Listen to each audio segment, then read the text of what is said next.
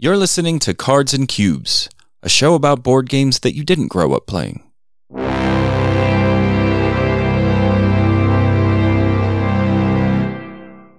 On today's show, we'll be talking about some games played, followed by some games that we're looking forward to. Our topic today is two-player games, and we'll end the show with our top 3 favorite family weight games. This is episode number 24. We are your hosts. I'm Brandon. I'm Christo. I'm Justine.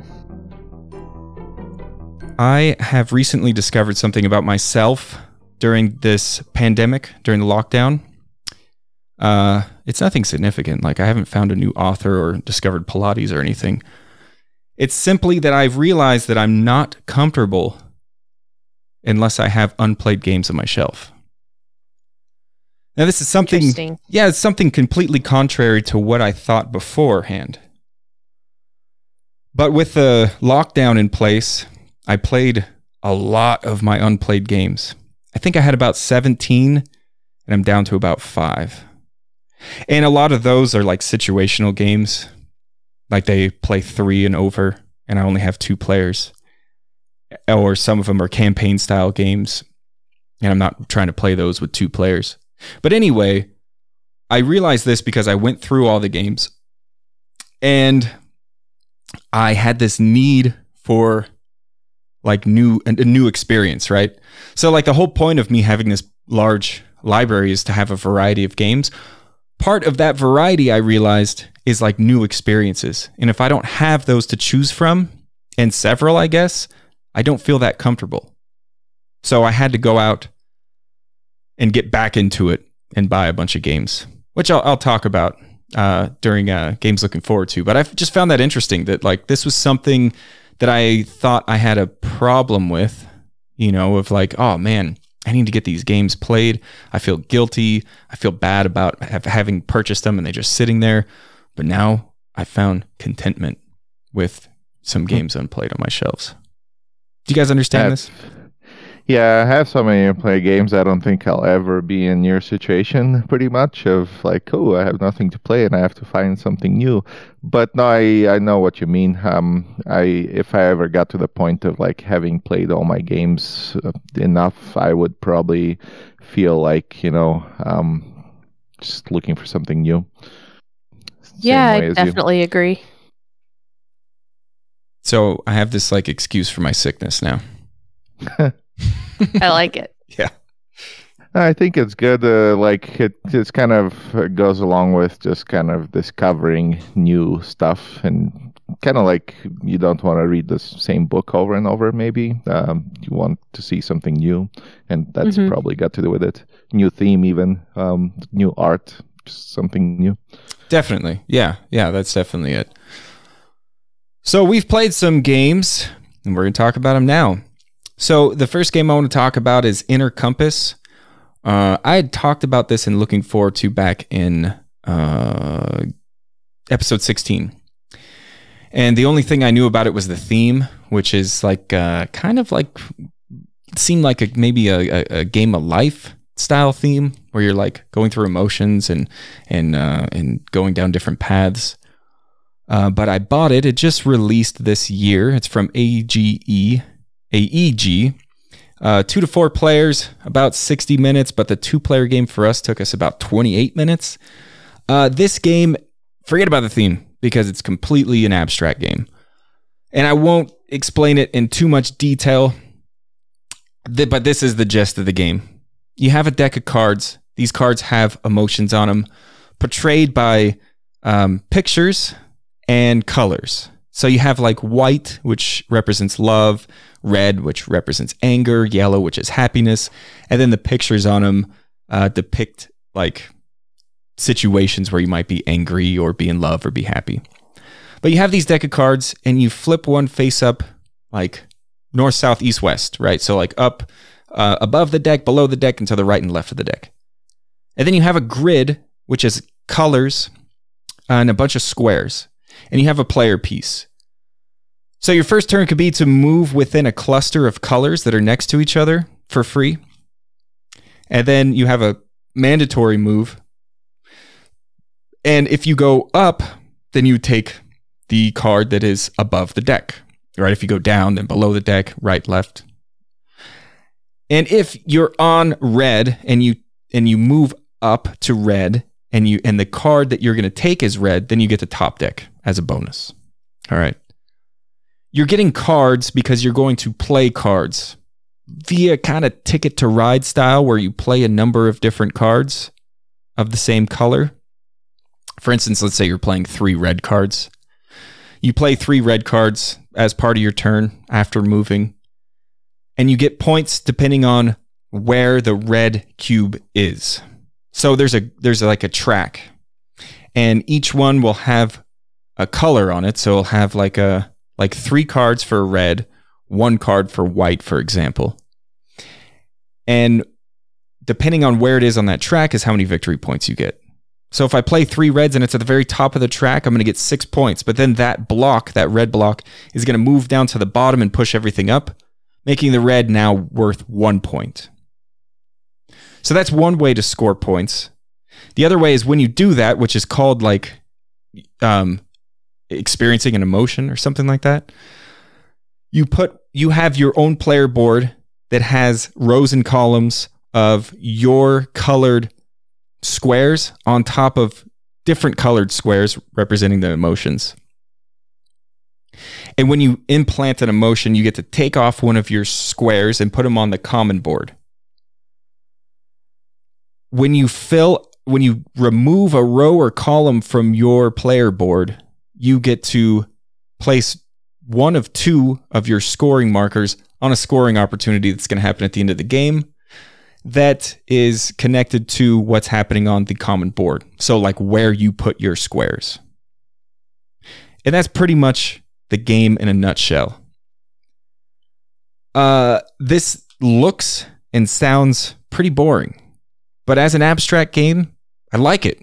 I thought it was pretty decent.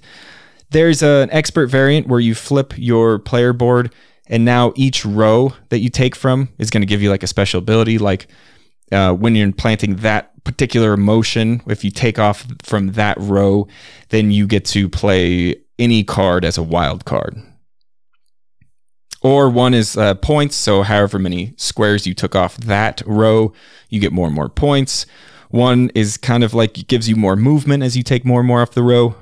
But I think it's a pretty decent game. Again, the theme is not there at all. The pictures are kind of funny, but kind of enjoyed it. So that's Inner Compass. Cool. Now I'm looking at actually as you were talking about it on BGG, and it's still really hard to understand what exactly is happening. I get the basic idea of the game. Looks interesting though. Yeah, this is a very weird game. Actually, I don't know how you found out about it. It's hardly reviewed by anyone, and yeah, it looks very abstract, and pictures are cool. Yeah, I saw it in a board game magazine, and I am interested in AEG games. They're more misses than hits for me. And yeah, that's my impression actually as well. And it's a little complicated to explain via just my voice without the board, but it's actually really easy to learn. Mm-hmm. It's really straightforward game. Everything makes perfect sense, and there's some really cool decisions in it. That sounds really cool. So I've been able to play Teotihuacan a whole bunch these past couple weeks. I think I've played it 7 or 8 times, sometimes multiple times in a day. And so Teotihuacan, the base game, is a rondel style game where you go, you have dice that you move around a wheel, and you take actions at these different places, and you get points by doing things like building pyramids, collecting masks. It's kind of a point soupy type game. And then we added in the first expansion, which is the late pre-classical era, which lots of people have made fun of because it's a really dry name for an expansion. But it adds a whole bunch of modules that are really cool. So like variable player powers, seasons that change the rules of the game periodically, new ways to build the pyramid, things like that. So Matt and I have played Teotihuacan with the late preclassical expansion multiple times, and we like it. The new expansion that we bought at SaltCon and haven't had a chance to play with is In the Shadow of Shidla. I don't know how to pronounce it. It's I've looked it up. Family show, Justine. Watch your mouth. I know. I think we decided that's how you pronounce it. I don't know what they thought that was a good idea for a name, but the name has nothing to do with the expansion. It's basically like a promo set almost. It's comes in a tiny, tiny box, and it's just extra technology tiles and extra bonus tiles that you pick from at the beginning of the game. And I didn't think it was going to change the game that much. Oh, it's nuts. It's like a whole new game when you add those new tech tiles and bonus tiles in. It's just adds a little bit of variability to it. The base game, you play with 6 tech tiles at a time, and it comes with like 10, I think. So you're always guaranteed to have some of the same. But now you have a whole stack of them to choose from. So every game, the techs are completely different, which means the way you're scoring points are completely different, which means the game's completely different. This is one of those games that when I get done playing, I'm ready to pull out and play again, which is really convenient because it means you don't have to put it away. I think Matt and I, our record is playing it 3 times in a row. Oh, wow. Yeah. And this isn't, it's not a short game, right? A short game? It's not a short game. No, it's not short at all. It's pretty long. And it's actually nice to play it multiple times in a row because the setup does take so long when you pull it out of the box, because you have to figure out where the action spaces go, the tech tiles, and especially with the middle expansions, the late pre-classical era, you end up having to set up a bunch of extra stuff. So it's nice to play it a couple of different times without having to put it away in between. So that is Teotihuacan. Yeah, interesting. I don't know. For some reason, I'm in the position of I wanted to like the game, and I like it okay. It's just whenever someone says the name of it, I just don't get the excitement of wanting to play it for some reason. I don't know why, but it's a good game. Nothing mechanically against it. Maybe like the theme of it is kind of meh for me, but yeah, the theme's definitely a little. It's there through the art, and that's about it. Yeah, I have very similar feelings as Freesto. But I had a really bad experience the first time I played. I kind of like locked myself out of turns. It definitely is very punishing, I think, but I would play it again. Now, when you say you played it back to back, do you mean like no break in between? Yeah. Wow. So 3 times in a row, just like, all right, game's over. Let's do it again. Yeah. I mean, did you re-randomize like the positions of things and the technologies? Yeah, re-randomized everything. I think the contributing factor was I lost all 3 times, so I wanted to like redeem myself because I lost pretty hard. But yeah, we just played it and kept playing it. Sure. Your competition is pretty strong. Matt's pretty crazy with games. Yeah. Cool. Yeah, but it was definitely a case of like getting done and just being like, nope, play it again, another. So, I played a couple of games. Actually, one of them is Nemesis 2 more times over the last couple of weeks. I have a friend whose brother is really into Nemesis, and he likes it a lot. I don't like it so much, and I keep actually banging my head against the wall in that game. That's kind of what it feels like. I haven't actually survived a single game yet until the end, let alone finishing an objective or anything. Kind of general impressions from the game continue to be it's pretty random, and sometimes like funny bad things happen. Yesterday we played it, and 3 of us had like these incredible streaks of bad luck, which resulted in someone dying kind of early, someone having a really tough time and dying, and then me like kind of hopelessly stumbling through trying to fulfill my objective, and eventually the game just like shutting me down, which was hilarious. So anyway, kind of an interesting kind of an interesting experience, but I'm kind of actually increasingly glad I didn't actually buy that game, even with the rules revisions. I'm fine with playing it as like a Betrayal, the House of the Hill experience, but yeah, it's okay. The cooler thing I played was actually the expansions to Runestones, both of them actually. So one of them is called the Nocturnal Creatures, which is kind of like a darker theme, and it's actually kind of very thematic, which I'll mention. The other one is called In the Enchanted Forest, which is kind of a brighter theme. So, the Runestones base game, I think we've talked about it before, have we? I don't know. We talked about it on our bonus episode. I talked about it when we recorded at SaltCon Live. Yeah, basically, in short, it's a deck building game. It's very straightforward, kind of. The cool thing about it is when you actually do the things on the cards automatically disappear. You have to discard one of two cards you play for the things that they actually do. And the card effects are basically some resource collection stuff, which eventually gets you points and engine building stuff. So it's kind of an engine building game with, pretty much collect these gems to turn them in for points. Like very, very high level explanation of the game.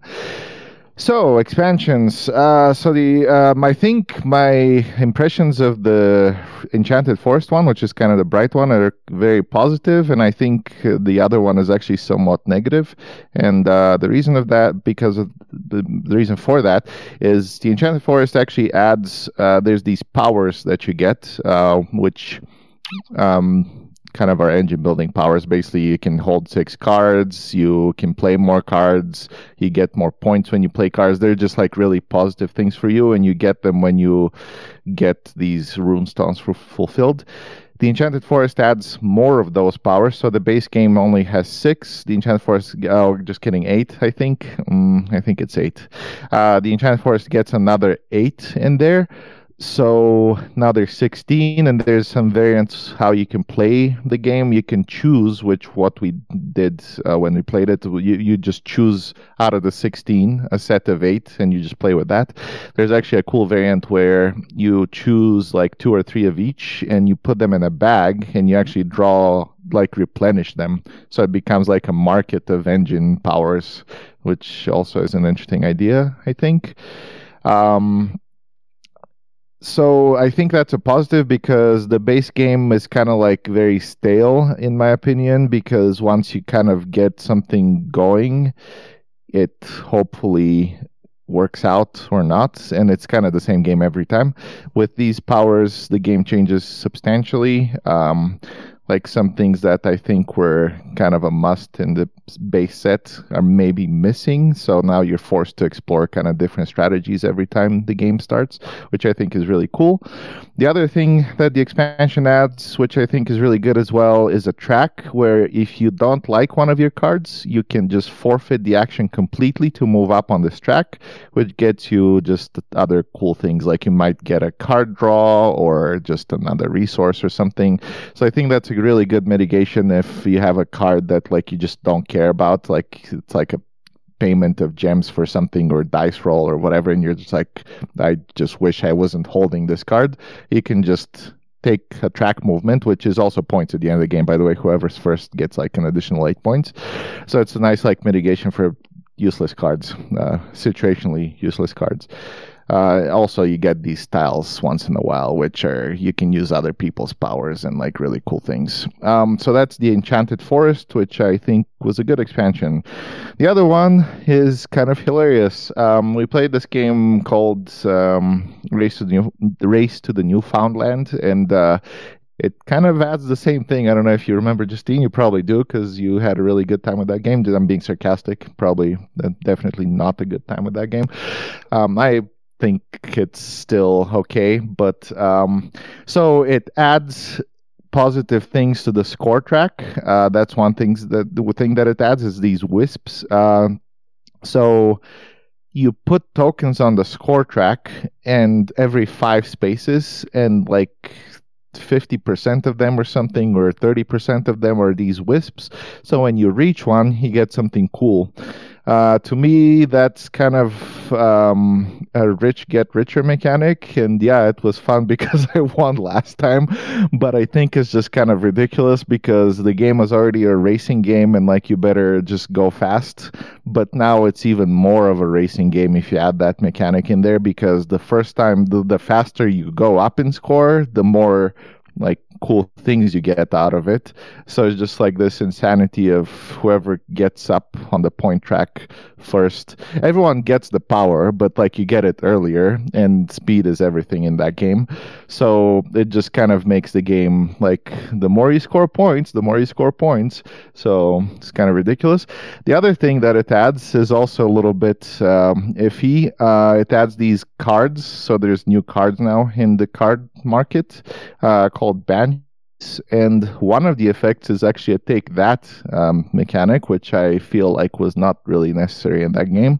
The card actually steals a gem of a color from everyone. So yeah, that's just one of the Banshees. The other ones are more okay. Yeah, you can search the discard pile and take a card. You take a Wisp tile, which is another thing that you can use right now, which is just something else. The one that was really controversial in my opinion, was the Steel Banshee. Maybe it was okay because we each of us got one when we played, but I can imagine someone having like all of them and just stealing runes from the entire table, and I don't know if that's such a good time.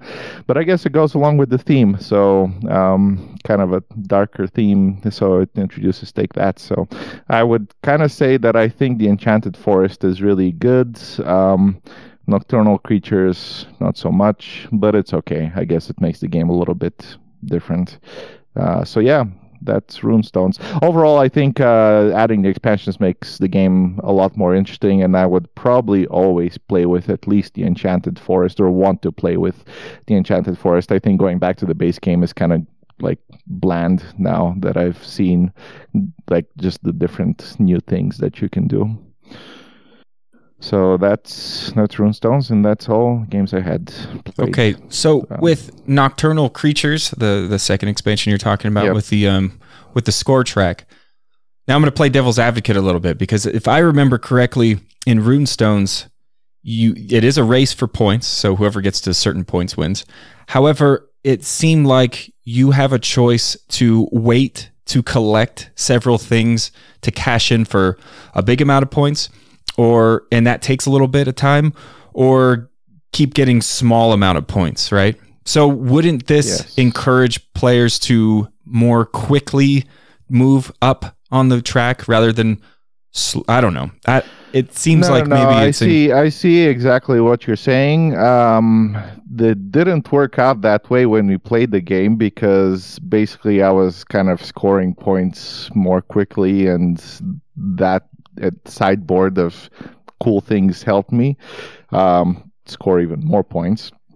Like, actually, I'm looking at the screenshots on BG, and it reminded me one of the tiles is just get 3 more points. So like if you make it somewhere first to some certain points, you can choose that tile and you can get 3 more points. So it's like you get points because you score points. No, I think it should encourage that, yeah, but I think the efficiency is still good if you wait.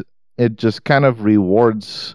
I mean, ultimately, everyone's kind of doing the same thing in that game, and I don't think you're going to get a benefit so much of rushing it. It's just, I don't know how to explain it. I think in most cases, yeah, situationally, maybe you want something on that board, and you're going to rush a cash out of points and take like 1 less or something. But it just kind of rewards whoever kind of was maybe more lucky to. Ultimately, actually, what happened is me and someone else were doing exactly the same strategy. I just did it like 1 or 2 turns earlier somehow. I don't know how. Maybe with card luck, or just having the right cards, or having the right powers. So I think it just exacerbates that problem, so to speak, of maybe there's like an ultimate way to play with the powers that are out on the board, and you just hope that you're the luckier person. And I think if you're the luckier person, also you get more bonuses earlier, which makes it even better. Maybe, I don't know. But I see what you're saying. It should encourage you earlier cash outs. It just kind of in practice really didn't. It just made the first player win more last time we played. But I will, I'll continue playing it. Maybe give it a few more tries and see how it works out.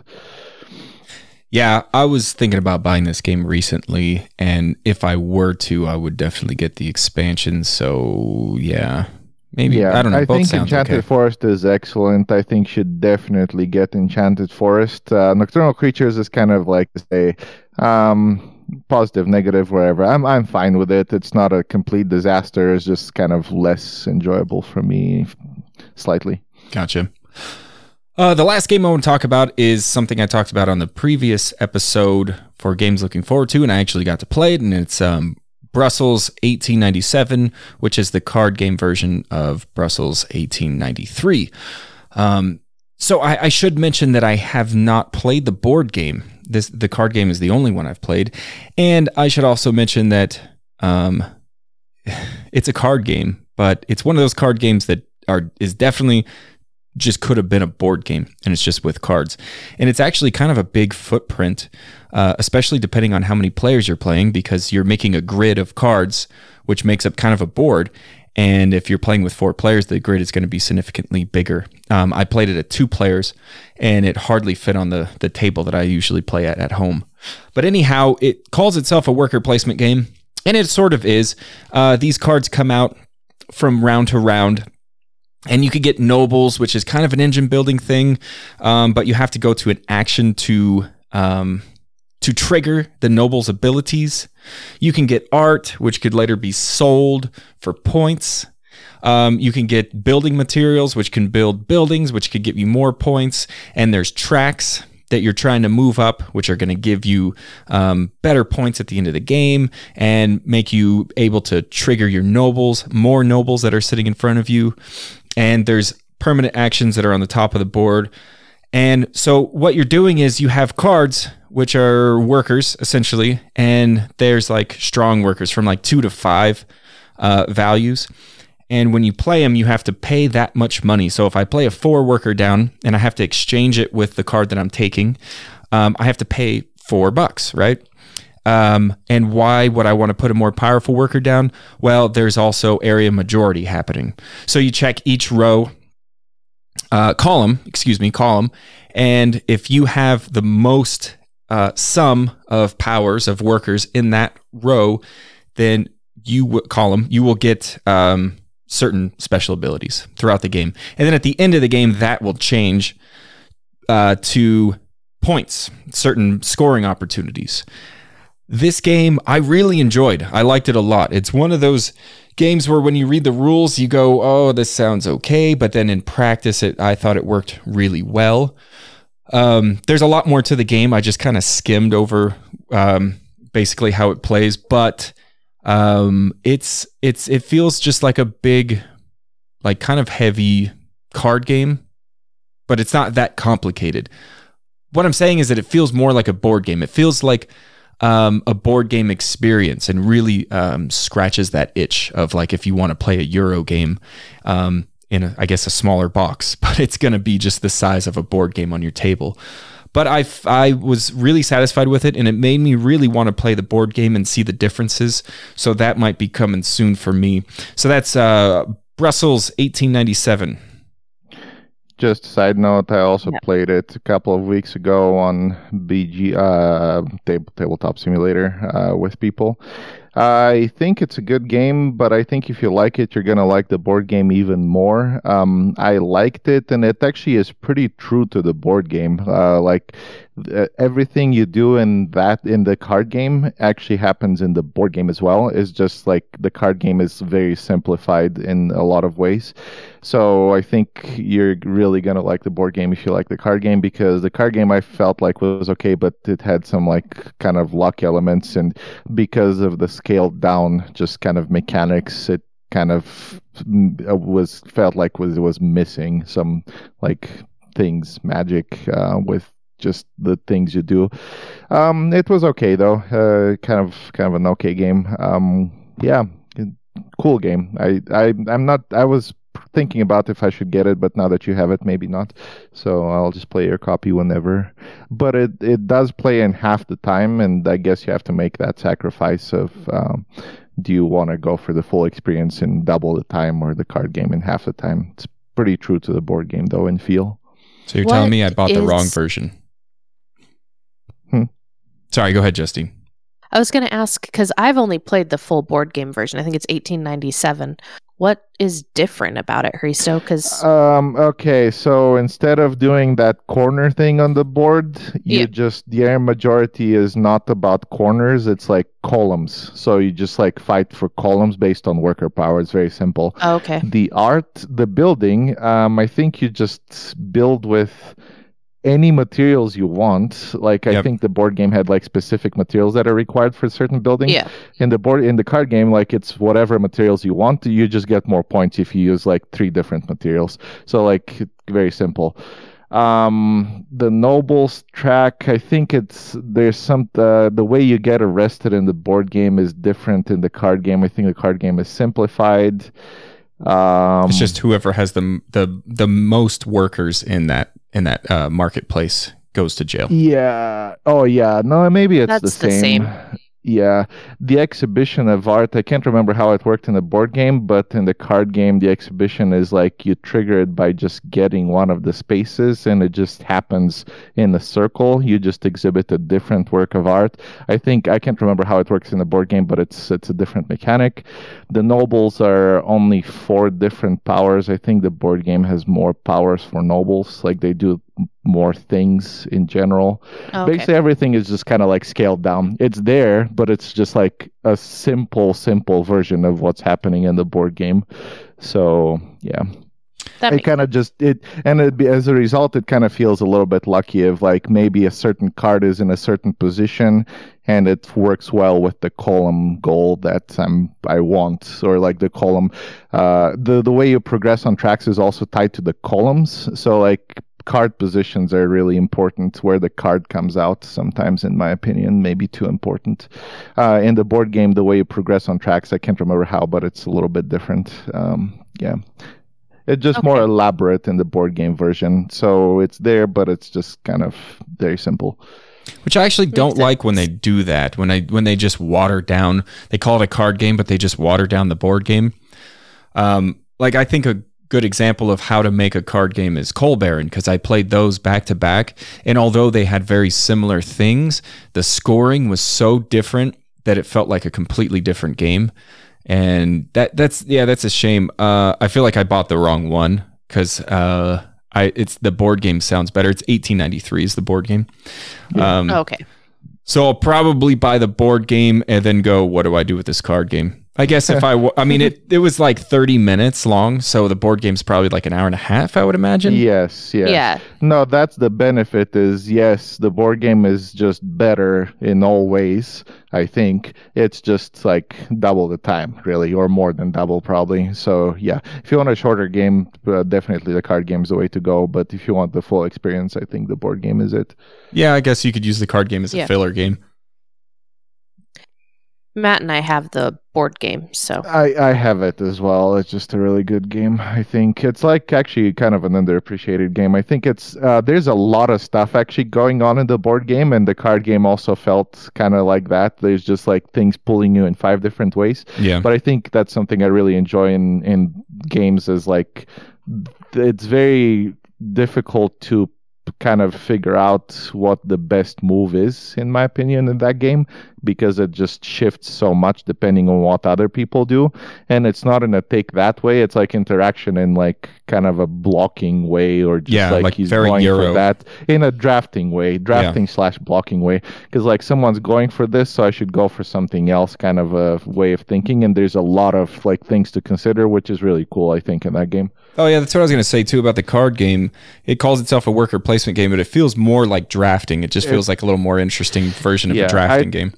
it has like a lot of cool stuff. Actually, it has like an area majority spatial element. It has like and the crests. Element. You're making crests. Building element. You're making crests with the cards too. I forgot about that. That's an area majority. You're not just doing columns, but you're the cards have corner crest symbols. Oh, so you do the corner thing. Okay. Yeah. So if you have majority of what makes up a crest in the cards, then you get some points based on where you are on a track.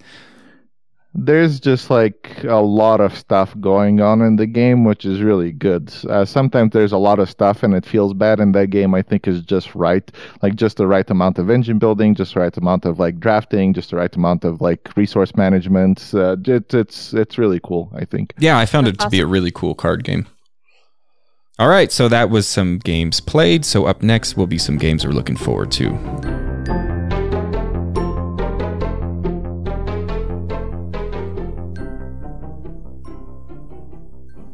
Okay. I'm looking forward to playing the Morals app, which I bought yesterday. I had some Google points which are expiring from doing these surveys. I'm giving away my personal information. And yeah. And I just wanted to buy an app, and I was looking around. I was actually wondering between like Cottage Garden and Indian Summer and maybe Castles of King Ludwig, but I decided on Morals. Morals is a 2-player game which I've looked at a while ago. I think Justine has already played it, and Matt, they sounded like they've already played it. It's kind of like, I can't even remember exactly what it is. It has to do with mushrooms and cooking mushrooms. Kind of a card game, 2-player only, that doesn't go up more than 2. So I've just procrastinated playing it with people, so I thought I'd just get the app. So I'm probably gonna give you impressions of what it was in a couple of weeks. The other thing that I wanted to mention was Kemet closed this week. I was actually surprised on Kickstarter. I was actually surprised how their Kickstarter wasn't really, I don't think it was that like shiny looking. You know, I'm kind of used to looking at like the high production Kickstarters from just CMON and just larger publishers with like very polished like gameplay videos and art and stuff, and it kind of looked a little bit amateurish.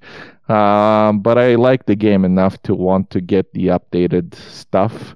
In addition to new art, I think there's some mechanical stuff that's in the game. I didn't even look that closely into it, but Kemet, I think it's called Blood and Sand or something, the new updated version.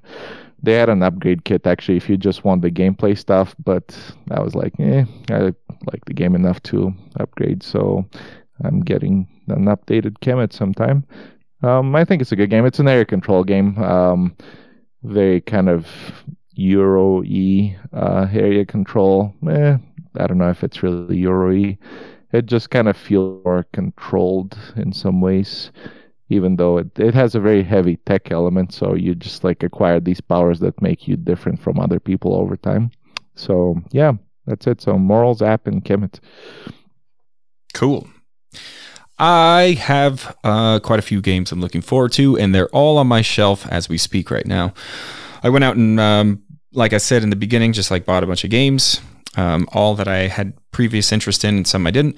Okay, so here we go. First up is Watergate. I was interested in this game before, but then when Justine and Matt were talking about it on a previous episode, it sounded really good to me. It's just one player is playing as the Washington Post and the other player is playing as Nixon, and it's kind of a streamlined version and shorter version of Twilight Struggle.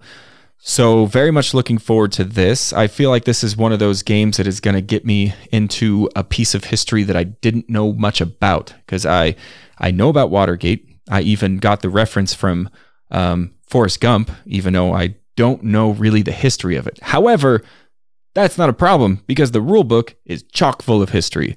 It has the whole happening in it. It explains every single person that's on the card, what their role in this scandal was. There's also movies and documentaries about it, so I feel like I'll be going down a rabbit hole when I actually end up playing this game. The other one is a it's me dipping my toe into war games. Now, I have some war-themed games like Memoir 44 and 878 Vikings. I think like die-hard war gamers would probably not consider these war games, maybe just more like themed board games, like war-themed board games. I don't know. It might be how us Euro gamers look at like maybe something like Tokaido or Ticket to Ride. Like it's kind of Euro, but you know. Yep. Anyway, so I wanted to try what a real war game is like without a 40-page rule book, without, 6 to 8 hours of gameplay. So I found one that had a lot of good reviews, and this is short for a war game. It's 3 hours. It's Sells the Ardennes, December 23rd through December 27th, 1944, Battles of the Bulge Volume 1 from Revolution Games. This is actually a trend in board games. Like it's the whole name of the actual battle that took place. This game came in a big Ziploc bag. To give you some reference, the Ziploc bag is about the size of Castles of Burgundy. And in it has the front kind of page that looks like a board game cover. And on the back has this chart of all different kinds of things that is very unfamiliar to me. I haven't read the rules yet. Comes with a rule book, which is 12 pages, which is very short for a war game. And 88 chits, which is about a half sheet of chits, which also is very slim for a war game. And it comes with a paper mat. It unfolds. It's like poster style paper, so really thick paper. And it's a chit pull system. And that's why I kind of got it, because it's like an introductory into the chit pull system. I kind of skimmed the rules, and I'm having trouble wrapping my head around certain concepts of the game just because I haven't played a war game. So I'm hoping this is one of these rule books. By the end of the rule book, I'll understand a lot more, but I might have to watch some plays of this. But I'm excited. It's a 2-player only game. Typically, that's how war games are. It's an actual battle. So I'm a little excited to play it. More just like I just need to try one of these out of curiosity. Okay, so my next one is something I just picked up yesterday from Friedman Fries. It's Fast Sloths. Very, very basic pick up and deliver game. However, you are a sloth. You're playing as a sloth, and you are getting picked up and delivered by different animals on the board.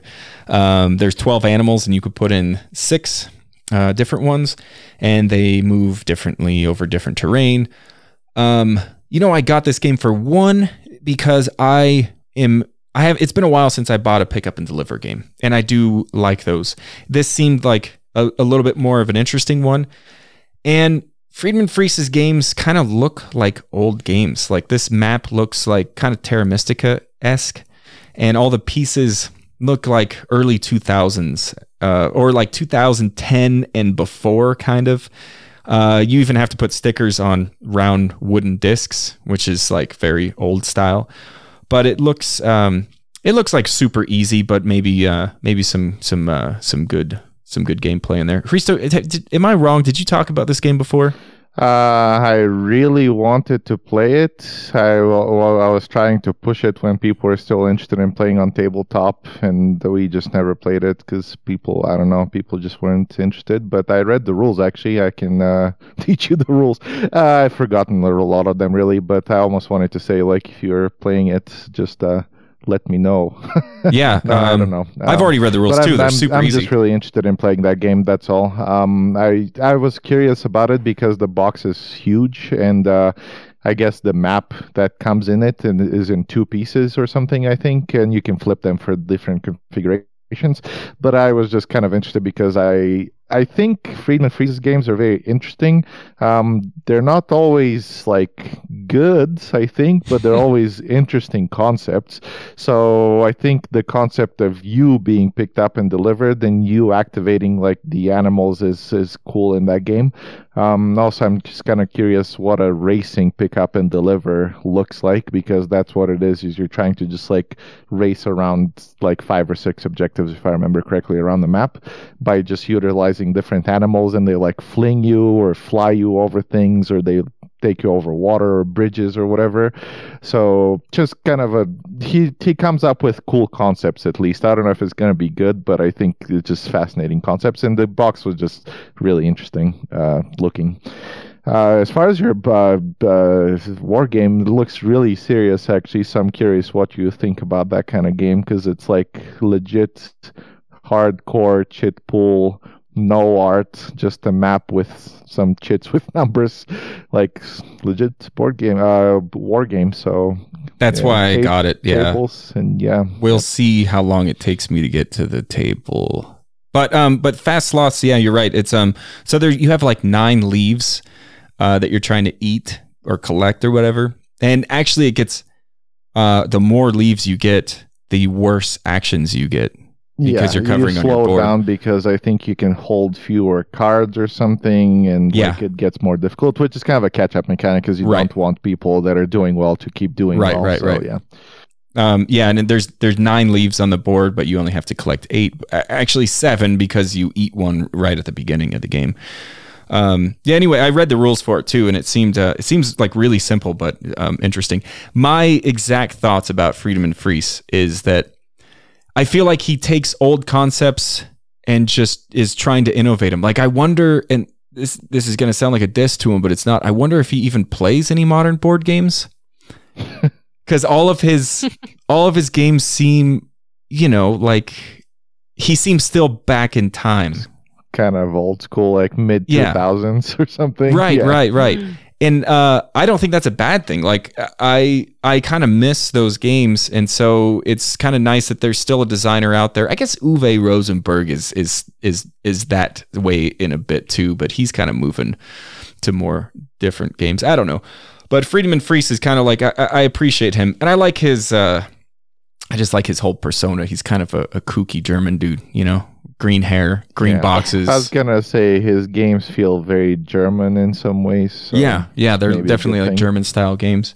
And the last one I'm looking forward to, which is on my shelf, and I'm painting the figures right now, so it might take a little bit of time to get to the table, but I'm most excited about this, and it's from CGE, and it's Sanctum. Sanctum is CGE's version of a dungeon crawl, and it's pretty obvious that they are kind of copying Diablo, the video game, which I've never played, but the covers look very similar. I was reluctant to buy this game for a while until I looked into some more gameplay of it, and because it's like Adrenaline. Like, Adrenaline looks like this like shoot 'em up game, but at its core, underneath its skin, is really like a pick up and deliver area majority style game. This one is the same thing, like where you have this theme as its skin, but then when you look beneath it, you go, wow, there's a really cool Euro game underneath that. And looking into the game, it's like this like dungeon crawl theme, right? Where your figures are moving on these things and you're picking up monsters to fight. You're rolling dice and kind of allocating dice to these monsters, but there's a lot of mitigation to the dice. You can move certain little, they're like these little clear round bits that you move from your pool onto different parts of your body on your player board that are going to represent like armor and weapons and whatnot. And you could upgrade to get more equipment on you. So where you can move these things and mess with the dice and make the dice work in your favor. This game looks really cool, actually, and I'm super stoked. It looks like the look of it is really nice. It comes with like some miniatures and the art on the cards, the monsters, the boards all look really cool. And I feel like it's going to be this very like thematic Euro game. So I'm really stoked about that. That's Sanctum. It's weird that you mentioned Adrenaline. Did you know it's the same guy? Is that why you mentioned Adrenaline? I was just curious. I 'Cause it's didn't. the same designer. Yeah, It's I the didn't same realize designer. it. That's amazing. That makes a lot of sense.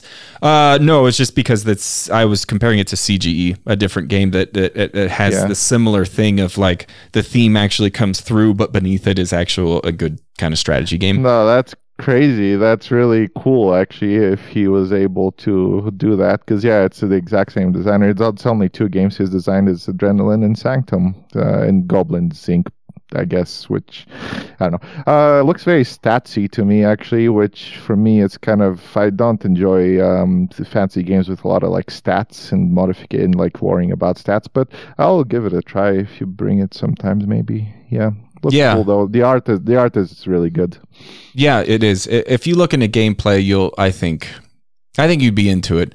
I think you'll be into it how you're into, like, I don't think you'll take it too serious, like Adrenaline. Yeah. When you say dungeon crawl, I think it's more like you'll move along a line and you just meet monsters. That's what it looks like. You don't, when I hear dungeon crawl, I imagine like rooms and fighting things in rooms. This one looks like a line and you're just fighting monsters. It's a linear line to get to the big boss.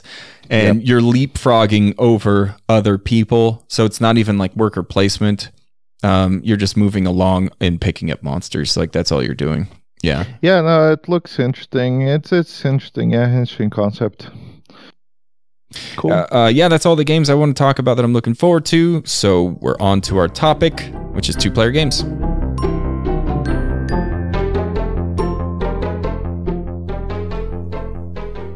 What's a 2-player game? No, I'm just kidding. That's actually really, really obvious. It reminds me of when we played Gloomhaven. Someone kept asking, what does Immobilize do? And someone's answer was, well, it stops people from moving. So, yeah. Yeah. What does Immobilize do? It makes people not move. It immobilizes them. So we want to talk about some 2-player games because during these times, I think a lot of us are playing 2-player games, myself included. I think Justine as well. Probably Hristo. Yeah, I've played some actually, yeah. And I don't think this topic is limited to 2-player only games. And I think we could get into that eventually too. But let's name some noteworthy 2-player games. Like I'm thinking games that are really popular, like Lost Cities, Japar, and like abstract games like Yinch. There's a lot of Twilight Struggle. I'd say Seven Wonders Duel for me is a quintessential 2-player game. Maybe Patchwork as well. I think it's really popular and good for how simple it is. I like Patchwork a lot. Here's the thing about 2-player games is like, I think they're perfectly fine. I don't ever dread them, except if I'm going to a meetup and it's just one other person. And even if that one other person is somebody I enjoy playing with, I wouldn't personally drive to a board game store to play 2-player games only. Unless it was something that was planned, like, let's play Twilight Struggle for some reason. Or like Star Wars Rebellion, But do you guys feel the same way? Definitely. I see what you mean. I actually do like 2-player games a lot. They have a different feel, and that's why I think it feels that way. I think what the third and fourth person brings is like kind of in a 2-player game, it's like a zero-sum game, basically. So you like anything you take away from the other person, even if it brings you down, if it's like bringing the other person down more, it's worth doing. In a 3 or 4-player game, if 2 people fight, the third one usually wins because like 2 people are taking each other down, and the third person is not. So it just encourages like more positive interactions, I think, when you have a 3 or 4-player game. So I think that's the feeling of why 2-player games are sometimes dreaded. Is like it feels like you're like bashing each other a lot more because it's worth it in a 2-player game. Maybe that's why. But I actually don't mind really 2-player games. I would go somewhere to play 2-player games just fine. I'm kind of weird that way though, maybe because they are different. Yeah. I don't know if I'm jumping ahead as far as like topics and what you wanted to talk about, but I just wanted to mention that. I think for me, especially since like I live with a board game player, like I definitely wouldn't go anywhere else to play board games for 2, just because why would I when I can stay home and, pick my own music and not have to worry about that stuff. Maybe that's what it is for me too, because I could always play with my wife. My cousin-in-law has been coming over a lot, and we've been playing 2-player games, and I have an uncle-in-law too that I play 2-player games with as well. So I think I have the option to stay home like you, Justine, and just play 2-player games at home. So it does feel pointless to drive down somewhere to play 2-player games. However, there might be some players that you want to play with. Yeah. The only game I could think of that I would actually drive somewhere to play, even with Matt, is like Twilight Struggle we were talking about. Matt and I love that game. It's probably one of our favorite 2-player games, but it's not cat friendly or cat approved. They will destroy your game. Yeah, let's talk about that. Like, what would be a game that you would drive down to play? For me, it would be one of those bigger 2-player games that I haven't gotten the chance to play. Like, I am interested in Star Wars Rebellion, and I would drive down to play Star Wars Rebellion with one other person. It could go up to 4 players, but everybody that's ever played that game is saying that it's a 2-player only game. Mm-hmm. For me, actually, I enjoy like shorter games as well, and the really big category actually for 2-player games is abstracts, which most abstracts are 2-player only, or 2-player recommended, and 3 and 4 is like weird because it introduces like randomness and chaos, which you usually don't want in abstract games most of the time. Some are designed for 3 or 4 just fine, but usually like most abstracts I think are 2. I'm fine with really, like I say, going anywhere. Maybe I'm the odd one out to play even like a bunch of shorter games. I enjoy that. If there's a larger game, I'd go somewhere to play, or like particularly want to play a 2-player. It's probably like Strongholds, 2nd edition from whatever his name is, Polish guy. Anyway, 51st State guy, whatever. Stronghold is kind of 2-player only. That doesn't even have a variant to play more than 2. Kind of a defense game. One person is attacking with cubes, the other person is defending with worker placement. Yeah, I had this interesting situation before all this happened, where I would go down an hour early before our meetup and play 2-player only games, Uncharted. No, not Uncharted. That's a video game. Undaunted, Normandy, Memoir 44. So I was going down and meeting one other person and playing 2-player games before the meetup, and I thought that worked really well. So I'm curious, what is something you look for in a 2-player game that would because for me, I'm more reluctant to buy a 2-player only game just because I feel like it might not get played as much or at all. So I'm curious, what makes you guys want to buy a 2-player game? Interesting question, actually. Maybe it goes with what I grew up with to some degree, or just, I don't know. I just think like something that maybe works well only with 2. I don't know.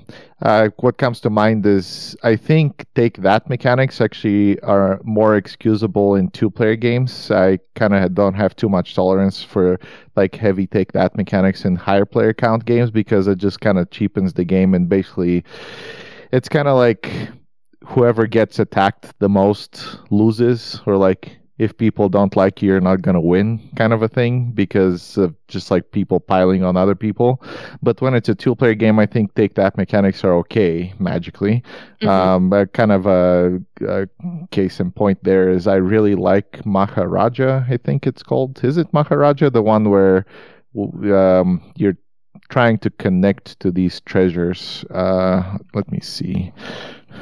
Sorry, it's kind of weird. Is it Tigris and Euphrates? No, it's not Maharaja. Gosh, I can't remember. I'll look it up, but it's only a 2-player game, and you kind of have a hand of cards, and you're trying to connect to treasures, and it's really heavy. Take that. Basically, there's a lot of cards that like destroy. You roll these dice. Nagaraja. Oh, Sorry, the Nagaraja. like stick dice. Yeah.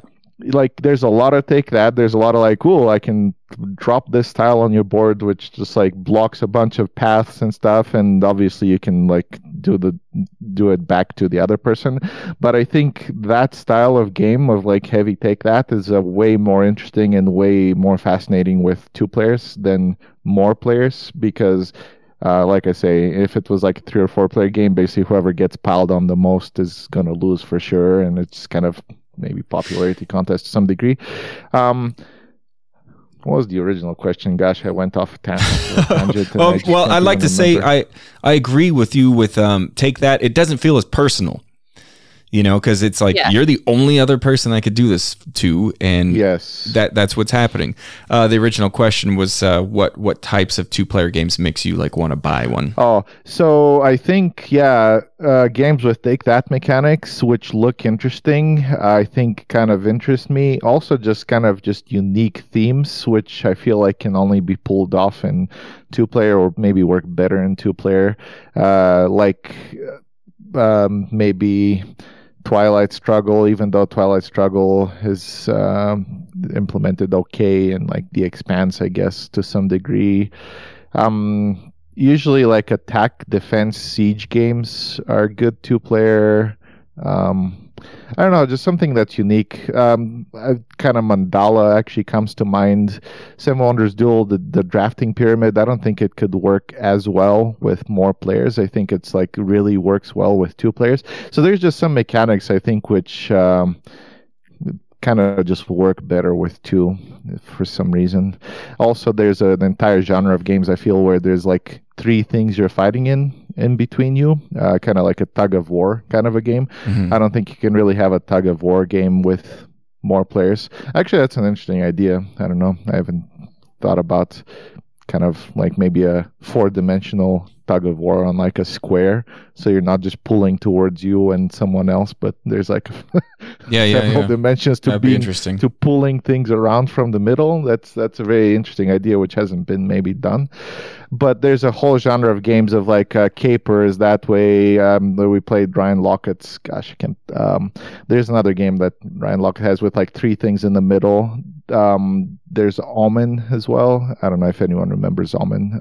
Someone in our group had it, and I think only me and someone else played it. Another game where you fight over 3 things in the middle. Basically, it kind of devolves to kind of putting cards on your side to pull that thing towards you, and whoever gets 2 out of 3 usually wins, kind of a deal.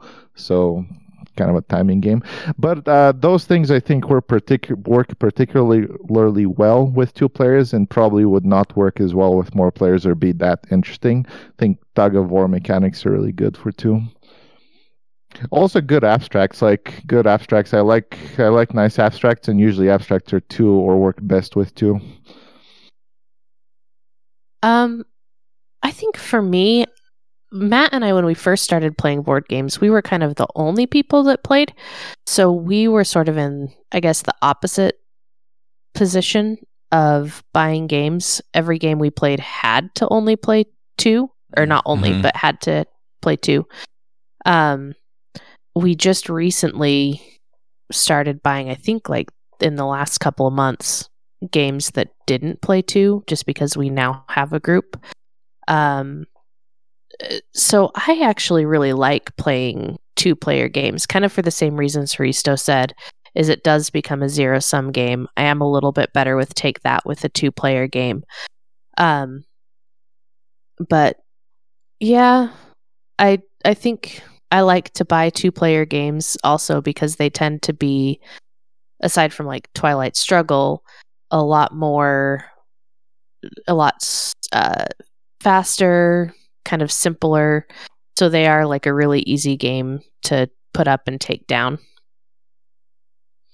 Yeah, for me, I would say it's like theme first. Like if there's a theme and it's a 2-player game only that I really enjoy, I'm more likely to buy it because I only have to convince one person to play it, you know, and it might be a bad game and I might kind of know that, but I like the theme so much. War of the Worlds it comes to mind. Like, I really like that theme. Looking into it looked pretty bland, but I was like, gosh, I can't pass up on this theme. And it ended up being not a great experience, but all I had to do was convince my wife to play it, and she didn't enjoy it. But that wasn't like this. I didn't let down like, you know, 3 to 4 other people while playing this game. So it's like really theme that will draw me in. Like Watergate looks really interesting to me, and that's why I bought it. And I would say that there is a lot of multiplayer games that I think only work as 2. And it goes the other way too, where it'll say 2 to 4, but really you should never play the game 2 players. For instance, like Planet Defenders, which is really just kind of an abstract game. You're trying to like collect robots and have set collection and whatnot. But to Hristo's point with Seven Wonders is there's, I think, less planning that you can do if those games are multiplayer, you know. So with Seven Wonders, we're playing this game of chicken, who neither one of us want to reveal a card because it could be really good for the other player, and adding another player in there would just kind of wreck that feeling. Also, with something like Planet Defenders, where it's kind of chaos what's happening if there's 3 or 4 playing, but 2, you could have a better chance of planning, you know, depending on what the other player's doing. But with some of these games that say they play 2 to 4 but work better at 2, you take your turn and now you start to plan, but you know, the player next to you messes it up, and then that other player messes it up, then the next player messes it up. Now it's your turn and you have to think. So like Justine was saying, it's shorter amount of thinking time as well, because you could actually plan from turn to turn rather than like this kind of chaos happening in a multiple player game. Yeah, I think that's a really good point. I feel like if you think a game has too much chaos, maybe try it at a lower player count. And yeah, I completely agree. I think Planet Defenders just feels way better with 2 than 4.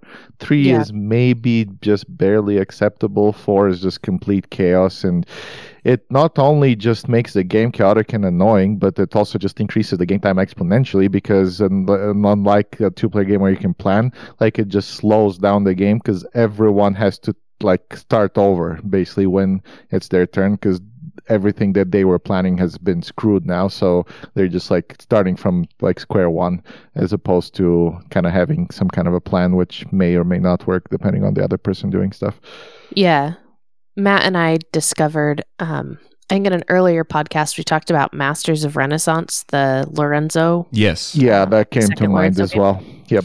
And yeah, when we played it 4-player, I think all of us kind of agreed that it was way too chaosy and random and weird, because you could never predict what was coming and what was going to happen. And so you kind of had to make your turn over again, or just kind of hope. But when we played it just 2-player, it turned way super chessy, because you were looking at like what you had and what you thought the other player had and what you were trying to avoid them getting. So that ended up being really fun. Exactly. Yeah. I feel like drafting games like Azul as well, like we had some massive arguments about who should be blocking who, which was kind of hilarious. But I mean, if you block just the next person, you're relying on everyone else kind of thinking the same way. And if they're not, then you're just like hurting yourself. Like there's these like weird like collective action problems with higher than 2 players. In a 2-player game, you can definitely like denial draft or just play like a drafting game against the other person, because you're not like taking each other down around the table. It's like it's the zero-sum game thing again, where you're not fighting against the person to your left and maybe he's not, and then like whoever's the person that across from you wins, kind of a thing. So yeah. I think some games definitely benefit from 2, where there's like negative interactions, I think, or potential for negative interactions. And I think it's not just like the chaosy games. It can also be the games where you have to think a lot. This week, Matt and I had a chance to play Pipeline 2-player for the first time. And going into it, I was terrified, because I think in our group, Pipeline has a reputation as being really long and really thinky and really slow. And it's kind of one of those AP-inducing games that you just kind of let be AP-inducing because like one mistake is going to really derail you. Mm-hmm. But what I realized playing Pipeline 2-player is I think the length comes from 4 players. With Matt and I, it was snappy.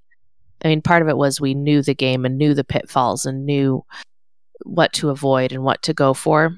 But it was super duper snappy. I mean, I think we got done with it in like an hour and a half.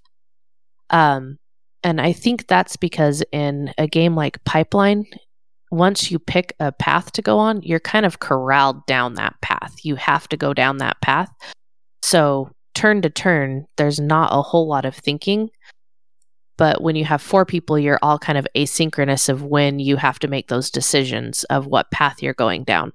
So I might be sitting there and thinking for a while, deciding, do I want to go get pipes and go down this way, or do I want to go get contracts and go down this way? And I have to think, and you have to, because there's just no way to avoid it. And if you make the wrong choice, you're screwed and you're going to have a bad game. And then, but at the same time, like Hristo might be to the point where he knows what he's doing and he can just snap take his turn. With Matt and I, since there were fewer players, there was less asynchrony about when we had to slow down and actually think and when we were able to just snap take our turn. So it ended up being a way fast experience. Still just as difficult. Yeah, that's a good point. Also, if you have to teach a game, I think it's a lot easier to teach one other player, right, than 3 other players, because you don't, you know, one player might not be paying attention, whereas I'm the type of teacher where if I notice you're not paying attention, I ask you, did you catch that? Did you hear that? Which might sound kind of rude, but I really don't like repeating myself or being in the middle of a game and going, what, you can do that? I didn't hear that. You didn't tell me that. Well, you didn't hear me. So it's a lot easier to focus teaching to just one other player, right? Rather than a group of players. Definitely. Yeah, it's easier to watch what the other person's doing as well, which is very unfortunate when you're first teaching game. Is like Right. you're kind of playing your game, but you're also watching what other people are doing, kind of to see if they're like making ridiculous mistakes or whatever. Yeah, and if it's a 4 or 5 player game, you have to watch 3 or 4 other people, and that's just like not gonna be fun whatsoever. Yeah. Yep. What do you guys think about 2-player variants? Like, so when a board game is like 3 to 4 players or 3 to 5 players or even 2 to 4 with a variant, do you think these work out better? I was thinking about that. It really depends on the board game a lot. Some games, I think the 2-player variant, usually it involves some kind of an AI or dummies or whatever, which works well. Sometimes it just doesn't work well.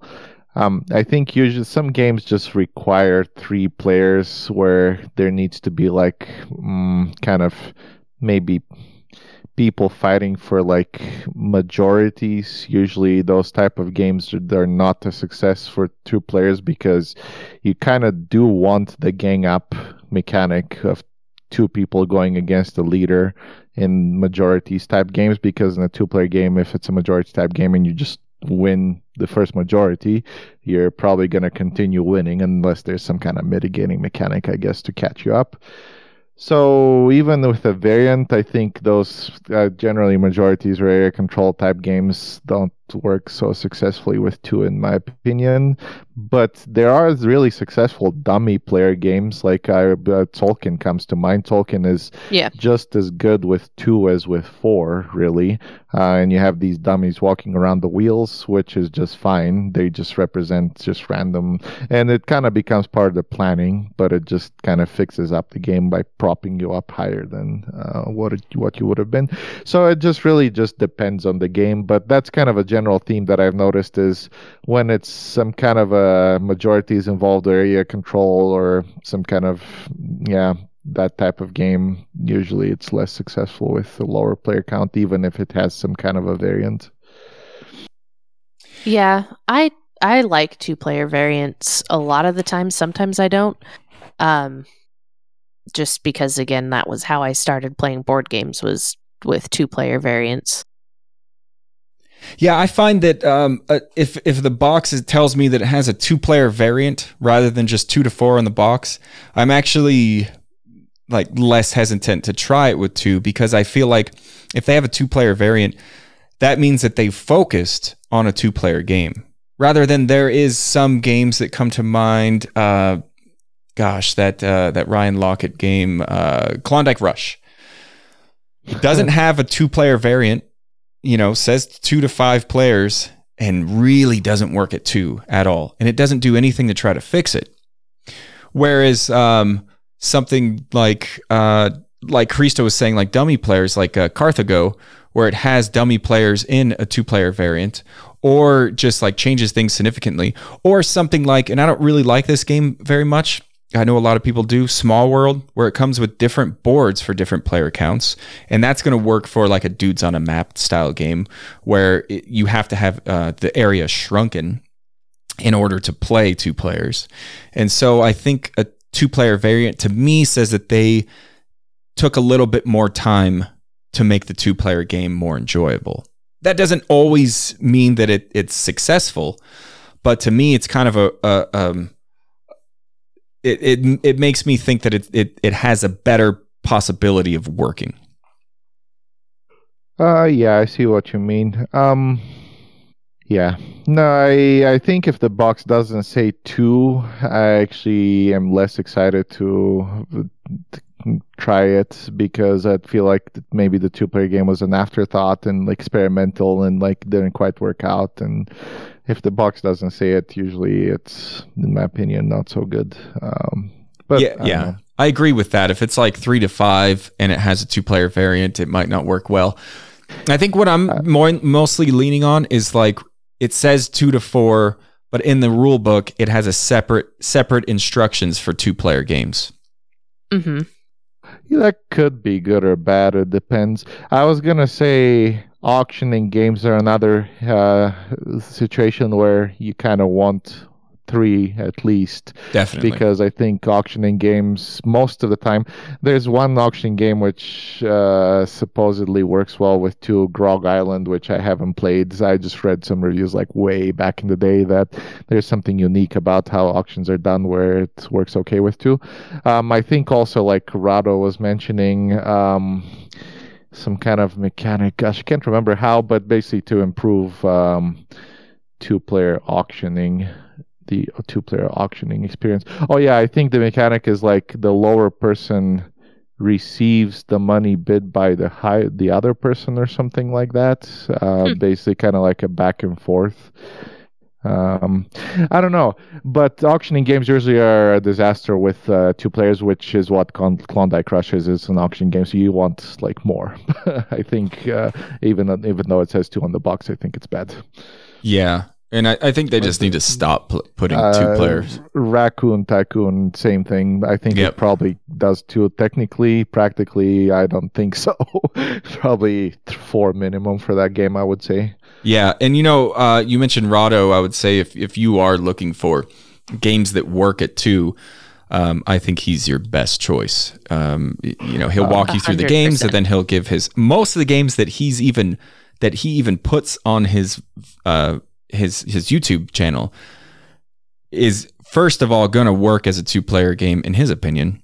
And he usually doesn't even run through or review games that don't work well with 2. So yeah, I remember actually, I think he was talking about Scoville when he was talking about that auctioning variant, because I think Scoville is another auction game where you want more players generally.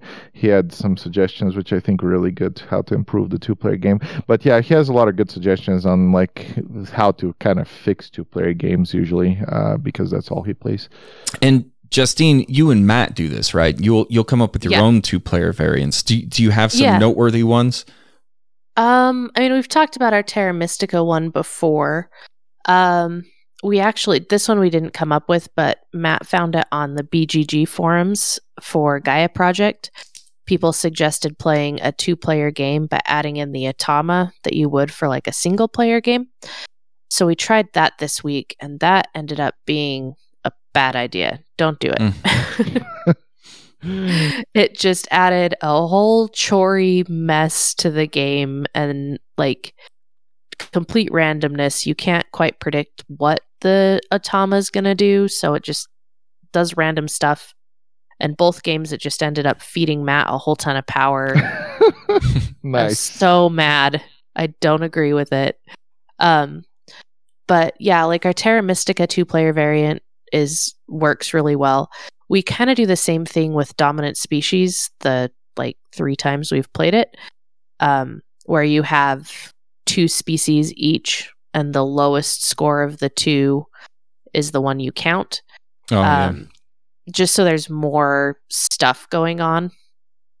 And it actually ends up being really fun. Dominant Species, that variant, it'll take you 6 hours to play. So I wouldn't recommend it unless you plan on spending a long time. But that's kind of our go-to, is trying to do, especially with variable player powers, 2 players for each person. So there's some 2-player games that we just don't have the right to talk about, I guess, because it's out of our wheelhouse. Like there's tabletop miniature games, which I dabble in, just one of them. And I've talked enough about that on previous shows. Collectible card games, which we don't really play, like Magic the Gathering, and war games, which we kind of touched base on a little bit too earlier. But what about co-op games? How do you guys feel about co-op games as 2 players? I think actually my initial reaction is 2 players is pretty awesome with co-op games, because they're usually kind of there's different experiences I guess you can have with co-op games depending on how they're designed, but I think generally you should kind of play them with as few people as possible, so the discussion is more focused, I think, but not solo. So I think the next like lowest is 2, and I think that's a really good player count for most co-op games, I should say. There's some which are designed to where they work well with more people, but I think generally co-op games, the more you increase people, I'm talking about the ones where you have common goal usually, the more it just kind of becomes a bloat of kind of discussion, and sometimes it's obvious what you should do, and it's like, oh, I hope you guys are okay with that, but then someone suggests something different, and it's just like I don't know, just kind of it makes you make faster decisions if you have fewer people, I think. So maybe I think I like it. However, with something like Magic Maze, I think 4, 5, 6 is just fine. Works better with more than with 2. Also something like Spirit Island, you probably want like 3 or 4. I think it makes the game more fun in so many ways, just kind of more interactions between people. So it completely depends on what the style of co-op game is. Something like Forbidden Desert or some like the simpler games where you have a common goal, I think it works really well with 2. Pandemic maybe as well. I think Justine has a lot of Pandemic experience. Yeah, I would say I'm in agreement with you. I like playing co-op games for the most part. You've named a couple that definitely warrants, I think, higher player counts. But for the most part, I think that I like co-op games better. Co-op games better 2-player, because the thing I don't like about co-op games is so much discussion and sometimes arguments and debates. That's why people like co-op games, is because they like the discussion. But for me, I just want to get to the game, get inside the game. Yes. And I feel that 2 players is much better with discussing. You know, maybe you don't have an opinion about this thing, so you don't have to sit and watch 2 players argue about it. You could just go with what the other player wants to do, and vice versa. Yeah. I think it also cuts down on quarterbacking too. Oh, definitely. Yeah. Which, I've played a couple of co-op games recently with just 2-player. Like we played Stop Thief with just 2, and then we played it again with 3. And we actually won the first time we played it 2-player co-op, and then when we added in another player, we played it 2 times in a row and lost. I don't know if that's saying something, but it definitely felt like it had a lot to do with adding in another player. Yeah, I feel like sometimes when you have more discussion, there's also more confusion and things are missed. And I feel like if you just keep it simple and like focus on the game and make fast, snappier decisions, it's usually the right decision. Maybe. I don't know. Yeah, you might have that moment of like, all right, let's just do that. And that's not the thing you want to do. You're just tired of talking about it. Yeah. All right, so that was our topic on 2-player games. So up next is our top 3 family weight games.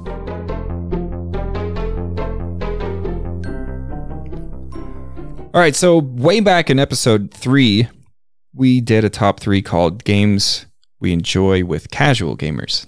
I should note that this is a different list because games that I like playing with casual players is actually next step games. Because if they're casual gamers, they've played some gateway games, and now I'm trying to move them up a step. Now, with my list here, I thought of not just my family, because it might be a very similar list to what I made in that episode. I'm thinking of just family in general. So I'm thinking of you could play these games with kids and with adults in a family type setting. Not too hard, however, enough game in there for you or me in this example. Yeah, to me, there's a lot of overlap. Actually, I can't remember what my casual list is, but I wouldn't be surprised if like maybe 2 of my games are on there. I don't know. To me, it's kind of a similar feeling. Yeah, there's the family games. I think I'm actually more okay with maybe some take that with family games, because I guess that's what you do with family is like take that mechanics and you laugh at each other. I don't know. And arguments. No, just kidding. I don't know. It's a very similar list. I think the distinction is very faint, if any. Maybe family games need to be more okay for kids as well. That's, I guess, maybe something slightly different. I don't think you have to worry about crossovers, Risto, because you were just doing Kickstarters back then. Oh, maybe not. I don't know. Okay. I think of family games as like low on rules, easier strategy wise, kind of like you were saying, games you can play with the whole family, including kids, but still have enough gameplay there that it's fun to play for us. Yeah. Yeah, I think yeah. Yeah, I went really simple rules because as a gamer, you think that a game is simple and then try teaching it to somebody that doesn't play designer games and they're like, what is happening? And and you find yourself like really frustrated, which is your own fault because you shouldn't get frustrated with somebody that's never played games that you're trying to explain these modern designer games to. But yeah, that's something that I definitely included is like really simple rules. Yeah, the way I made my list was kind of interesting because I found this list on BG, which I couldn't find a way to actually get there through the site. I found it with Google with family level games, and I feel like the distinction, the categorization of family games is so broad that like I was scrolling down and 500 games in, there were still kind of decent games on the list. So I just had like a long list to choose from. But to Brandon's point, I think I probably chose things that are like easier on rules and less cube pushing kind of stuff, which is harder to explain. Kind of more intuitive, fun themes is what I would say I chose. But there was a lot of choice, probably a lot of honorable mentions at the end. Yeah. All right. Well, let's get into it.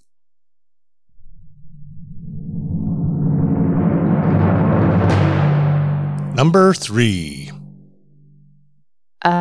So my number 3 is Lanterns.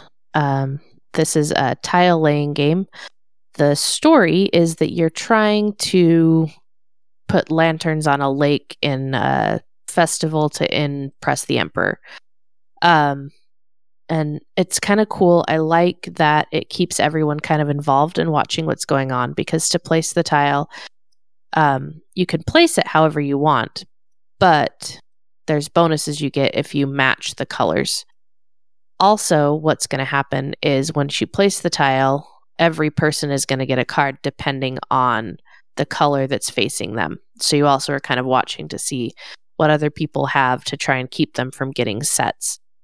You then turn these cards in to get points based on if you have one of each color.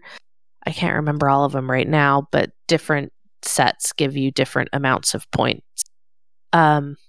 There's a lot to think about is what you're placing and where and how and what you're giving other people. But the rules itself are so simple that you can teach it to just about anybody.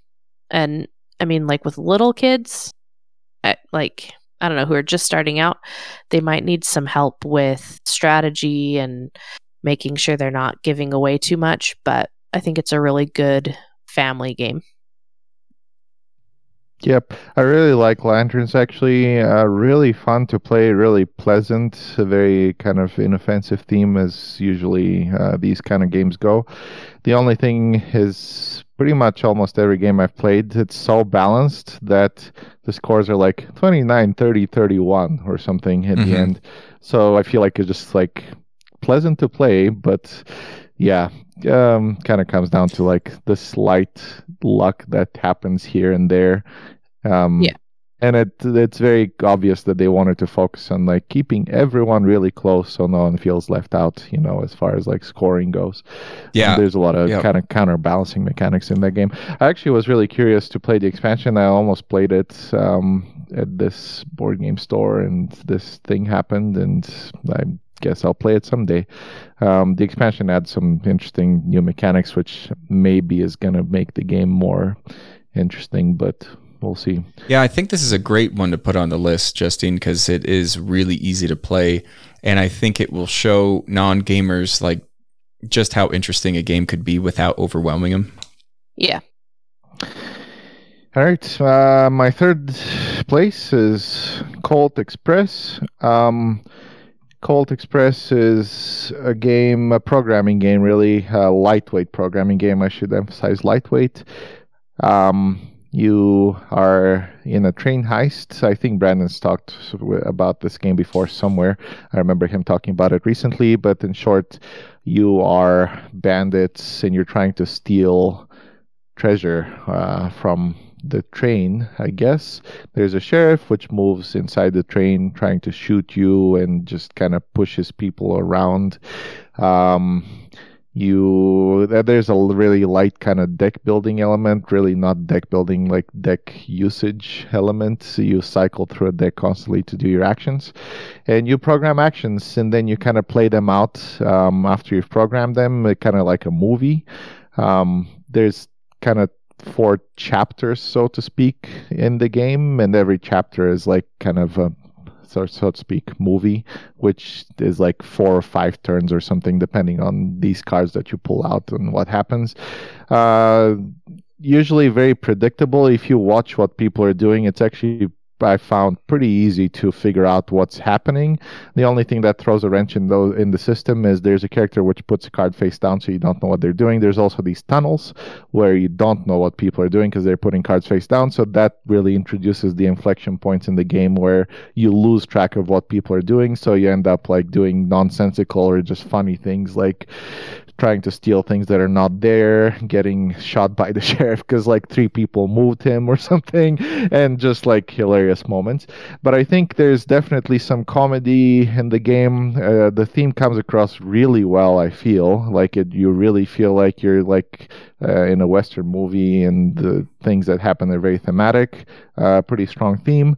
The game is kind of punch each other, and if you focus on punching people too much, maybe they won't win. So that has like a king of the hill type of mechanic where you should be careful who you're attacking because maybe someone else is leading. It has some kind of a hidden mechanic of who has, so you don't know exact scores most of the time. But generally really fun. Kind of not so easy to explain, I would say. I think I've had some confused people that have tried to play this game before. After one kind of chapter, so to speak, I think it kind of clicks together. So at first it's a little bit confusing for some people because they haven't played maybe a board game or even a programming game before, or like, but I think in a family setting it would be just really good.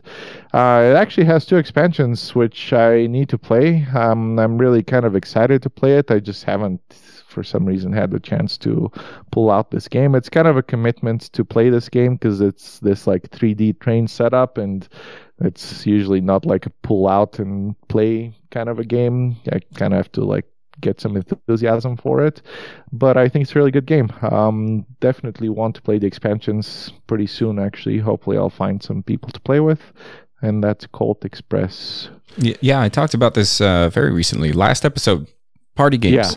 Yeah, I remember. Yeah, I could definitely concur with it being good for families, because the last time I played this game was at a family gathering with mostly people that have never played these styles of games before, and a lot of them were kids, like 10 to 14, and it worked really well. They all seemed to understand it. At least by the middle of the game, everybody got it, and was having a blast with it. I think it takes like a couple of chapters, like to kind of see how it plays. Yeah. Because at first you're like, "What? You're planning cards and like you play them as a movie?" That's just like really weird. But then people see how it works and it clicks. And they play in reverse order, right? The cards. Yes, yeah. Or no, no, they play in the same order. You just you flip the deck over, so they should be in the same order. Oh, okay, gotcha. That way. Yeah. No, it's been a while. My number 3 is a game that I would be reluctant to play unless it was a family setting, and that's why I had to make my list, because this is a go-to game that I play with kids. And I recently suggested it to one of my friends that was asking me about games that he wants to play like during like family night, and it's Jamaica. Jamaica feels like, I feel like it's a next step up from one of those like mass market games.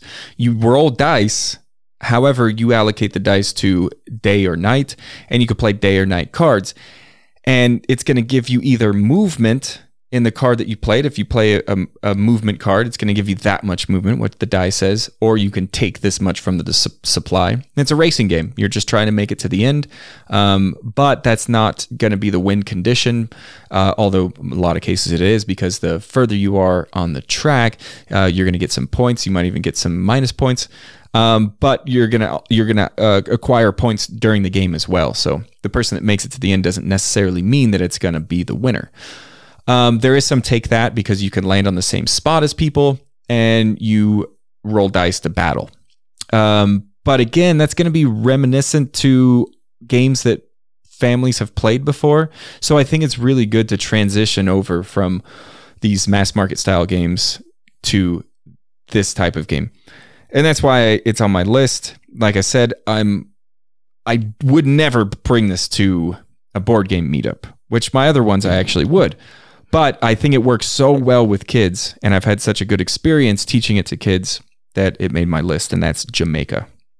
I think it's funny that you say you'd never bring it to a meetup, because I remember you bringing it to where Demolition, and Justine and me and you in the game, and I can't remember who else it was, and it was just hilarious because I sped ahead like really far, and you and Justine were just like shooting each other all the time, and I was like, what the heck is this? And Justine's like, I don't know about this game. So it's just really just like, I remember just the hilarious experience we had with that game.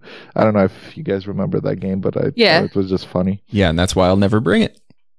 I just didn't feel like it worked with actual gamers. It was funny. It was funny. I had a good time. Yeah. Also, the rule book is a map, and I'm very annoyed with that. There's actually a picture on our Facebook of me reading this big map that's unfolded, and it's not like linear, like here's 1, here's 2. It's like a map, so you have to follow 1 and follow the trail to 2 to 3. Ugh. I get it. It's thematic, but it's only good like when you pull it out for the first time. Go, cool. The rules is a map, like a treasure map, and then when you have to look something up, you go, this is not as cool anymore. Yeah, not practical. Really cool idea. Right. That's it.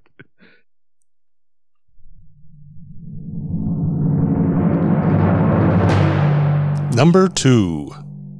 So my number 2 is Splendor. Again, kind of for the same reasons as Lanterns. It's very simple rule set.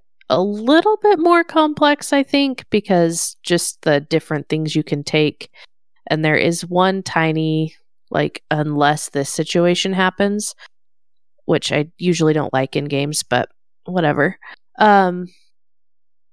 But I mean, in Splendor, you're collecting gems to collect cards. The cards give you extra gems you can spend to collect better cards, which give you points. It's a very simple, would you call it a drafting game? I don't even know. Set collection? Yeah, drafting probably. Yeah, Mark Card River game. And I guess this is kind of one I wouldn't actually bring it to a board game meetup. It's not one that I'd want to pull out and play all the time, but it's a really good family game. Actually introduced it to my sisters who were kids at the time. They're a little bit older now, but they ended up loving it so much I gave them my copy and haven't replaced it. But it's still, I think it's a really good game. I don't know why, but this game really hits with like new people to board gaming. People just love it. I don't really get it so much because for me it's just kind of prone to lucky situations, but it's fine. It's a decent game. My number 2 is Karuba. I probably have talked about this game before because I really like it. I remember it being on some kind of top 3. But basically, it's kind of almost a bingo style game where there's paths and there's a map that you have with squares, and the square is empty, and you've landed on a beach, I think, which is like on the left side of the board, if I remember correctly. And there's these temples which you're trying to get, which are like up and right, if I remember correctly again. Maybe you're on the left and down. So you're like trying to go through this board, and you have several explorers that are trying to get to temples. So someone starts pulling tiles with paths on them, and it's tile laying, and you're building basically a maze for these explorers to get to the temples as fast as possible. When someone pulls a tile, everyone pulls the same tile, but the place they put them is different. So you could put it in the same place as someone else. I feel like that would make for a very boring game because you're just copying someone else, but very interesting exercise in human psychology that like never happens pretty much. You just think you have the better idea of where the tile should go relative to the other people, and everyone ends up with some kind of a very different board, I think, by the end of the game. And the person who wins is, I think, I think it's a race for points. Gosh, I can't even remember the end game condition. Actually, I think it's if someone gets all their explorers to temples, I think is how the game ends. So it's kind of a race to get your explorers to the temples, but then the person with the most points wins. And there's like several different ways to get points. I think there's some things you can pick up along the way. There's some light set collection stuff, but I think it's really just a really kind of fun game to play that's really easy to explain. And for some reason, it just has just enough decisions to make it interesting for me, even though it's a very, very simple game. And I've played some other games of this kind. There was a roll and draw or something game. I don't know if it's even roll, like pull cards and draw kind of a game with connections like that. I think I enjoyed it less for some reason. I think just the art on the tiles and just how the game looks is really nice as well. And it's just right. I don't know how to explain it, but I really like it for some reason, even though it's very simple bingo style game. Definitely good, I think, family game, and that's Karuba. Yeah, I've never played this game, but I've seen it everywhere. Yeah, it's cool. My number 2 is Reef. Reef is a very simple, I'm reluctant to call it abstract, but it pretty much is an abstract game. But it's you just have this little square grid in front of you as a player board, and you are either drafting a card or playing a card. When you play a card, you get pieces, and then you can score if you've met the condition of the card. And what are these pieces? They're like reef type pieces. They're really chunky plastic, colorful, different shapes. And the cards want you to arrange these in different arrangements, but as a bird's eye view, so you can stack them as well. And actually stacking them in maybe all one color might be a condition of the card. Really simple concept. And it's one of those games that if you're new to gaming, you could just play haphazardly, not do very well, but completely understand the game. Or you can play very strategic and try to do as best as possible. I actually like this game. I think it's pretty fun. It's pretty short and it's pretty light, but I enjoy it. So I would be happy to show a family member this style of game, this particular game, and still have a good time playing it. And that's Reef.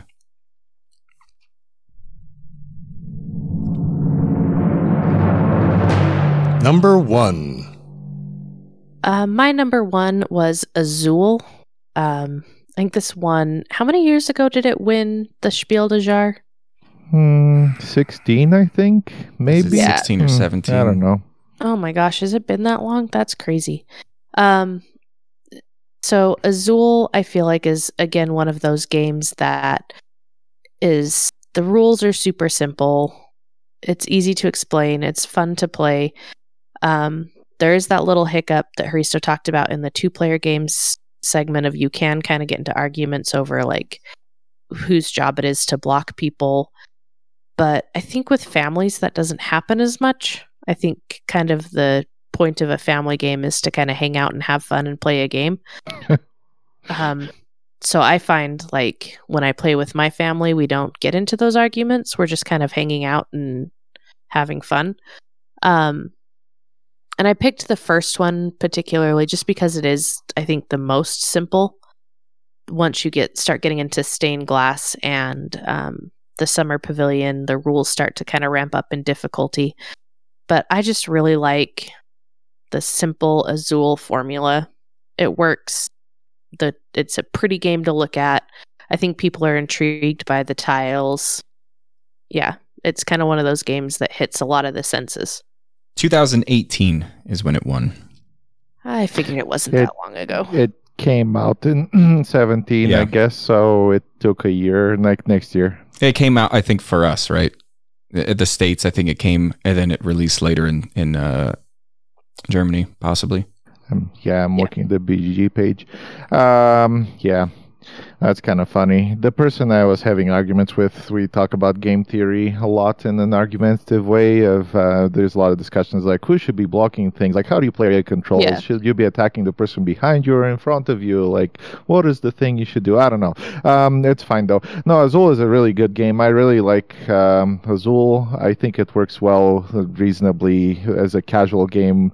And maybe if you want to play it more seriously, it's better to play it as a 2-player game. I think the 3 or 4-player game is kind of more just ridiculous as far as chaos, and yeah, maybe someone just sets someone up like 2 times in a row and that's enough for them to win the game kind of a thing, but whatever, it's an easy enough game. And yeah, I like personally Stained Glass of Sintra probably the most, but as far as rules go, yeah, I think the first one is easier to understand for sure. My number 1 is Magic Maze. I've probably talked about this game previously because also I really like it. I think I don't know if we've done real-time games actually. That's an interesting topic, but it's a real-time game where you in real time move people along a maze, and that sounds extremely boring, but the game is just really cool because you're responsible for not a person but a direction. So you're trying to kind of multitask in your brain, and your brain is hilariously bad at multitasking, I guess, because you're trying to watch 4 different things and trying to do the correct decision for 4 different things. And even though it sounds simple, you're just responsible for basically moving them like north or something along this grid. It leads to some really funny situations where someone is just like not doing their job and everyone's like, okay, and you can't talk. That's the other funny thing about the game is just can't talk. So I think this one is like super intuitive to explain, really easy to pick up, kind of it feels good when you win, because you feel like you've done something together. It has really kind of strong like teamwork kind of feeling to the game, which really is fun for me, I think. I think it would work well with families as well. I think it's, like I say, rules are very easy. maybe the best real-time game as well that I can think of. Just really cool. So that's Magic Maze. I like the expansion as well. I feel like actually that's a good point. The more you ramp up the difficulty, the more kind of gamey it gets. But I think that's kind of comes naturally as you get better at the introductory kind of levels of the game, is you kind of want something more, because it kind of actually becomes easy once you get used to your brain multitasking for 4 different people. So you kind of want the next level challenge, and I think that just kind of ramps up. So the expansion is just like more difficulty, I think. So if just maybe kind of different difficulty as well. So if you feel like you're the master of the base game, that's when you get the expansion. But that kind of, yeah. So Magic Maze, number 1. Yeah, I feel like this is a perfect game for this list, because what I notice about family members that don't play a lot of games, when they find a game that they like, or like, you know, they just discover like, oh my gosh, there's more to games than just like rolling dice and having no choices. I feel that they want to play that game over and over and over again. And this is a great one for it, because like you were saying, it ramps up the difficulty and it doesn't feel the same. So if you're the person introducing the game to family members that want to play the game multiple times, this doesn't get stale. So I think that's why it's a great choice. My number 1 is Horrified. Horrified takes the theme, the IP of Universal horror monsters, and they put it in a board game. Looks like an older style board game. Actually, Matt and I were talking about it after I introduced it to him, and we were just talking about how it looks like those games from when we were kids that we would buy in hopes that it would be good, and it would be bad. This is a good game. It's a co-op game, and it's pretty simple, but you can change the gameplay with the different monsters you put in, and you could put in 2 monsters, you could put in 4. I think we put in like 4, and it was like really hard. So you can up the difficulty level there, and each monster is going to work a little bit differently. So that adds a lot of cool play. Also, it's really easy to teach. I played it with a casual gamer and somebody that almost never plays these style of games, only plays stuff like Monopoly and Life. It was my 2 best men for my wedding. They came out and to visit, and it was great. We sat down, we played, and it was also one that we can just like have some crosstalk, some chatter. We're catching up while we're doing these things. We lost horribly, and I didn't care. It was still fun. Also a great game to like bust out during Halloween time, which makes me think if you're hanging out with family during October or on Halloween, it's kind of the perfect game to bust out for that reason. And that's why it's my number 1, Horrified. Yeah, Horrified is enjoyable. That's how I would put it. Kind of very straightforward co-op game, but fun. Yeah, it feels like it could have been something that came out in like 2000s, even 90s, maybe. I don't know. Yeah, that's maybe putting it a little bit too hopeful, but it's Yeah, it feels old, but it's way fun. Mm-hmm. Yeah, agreed. And that's why I like that's what I like try to do with family members that haven't played any games is, you know, transition them. Like, here's some familiarity. Like, here's something that feels comfortable that you recognize, but then here's a little bit more.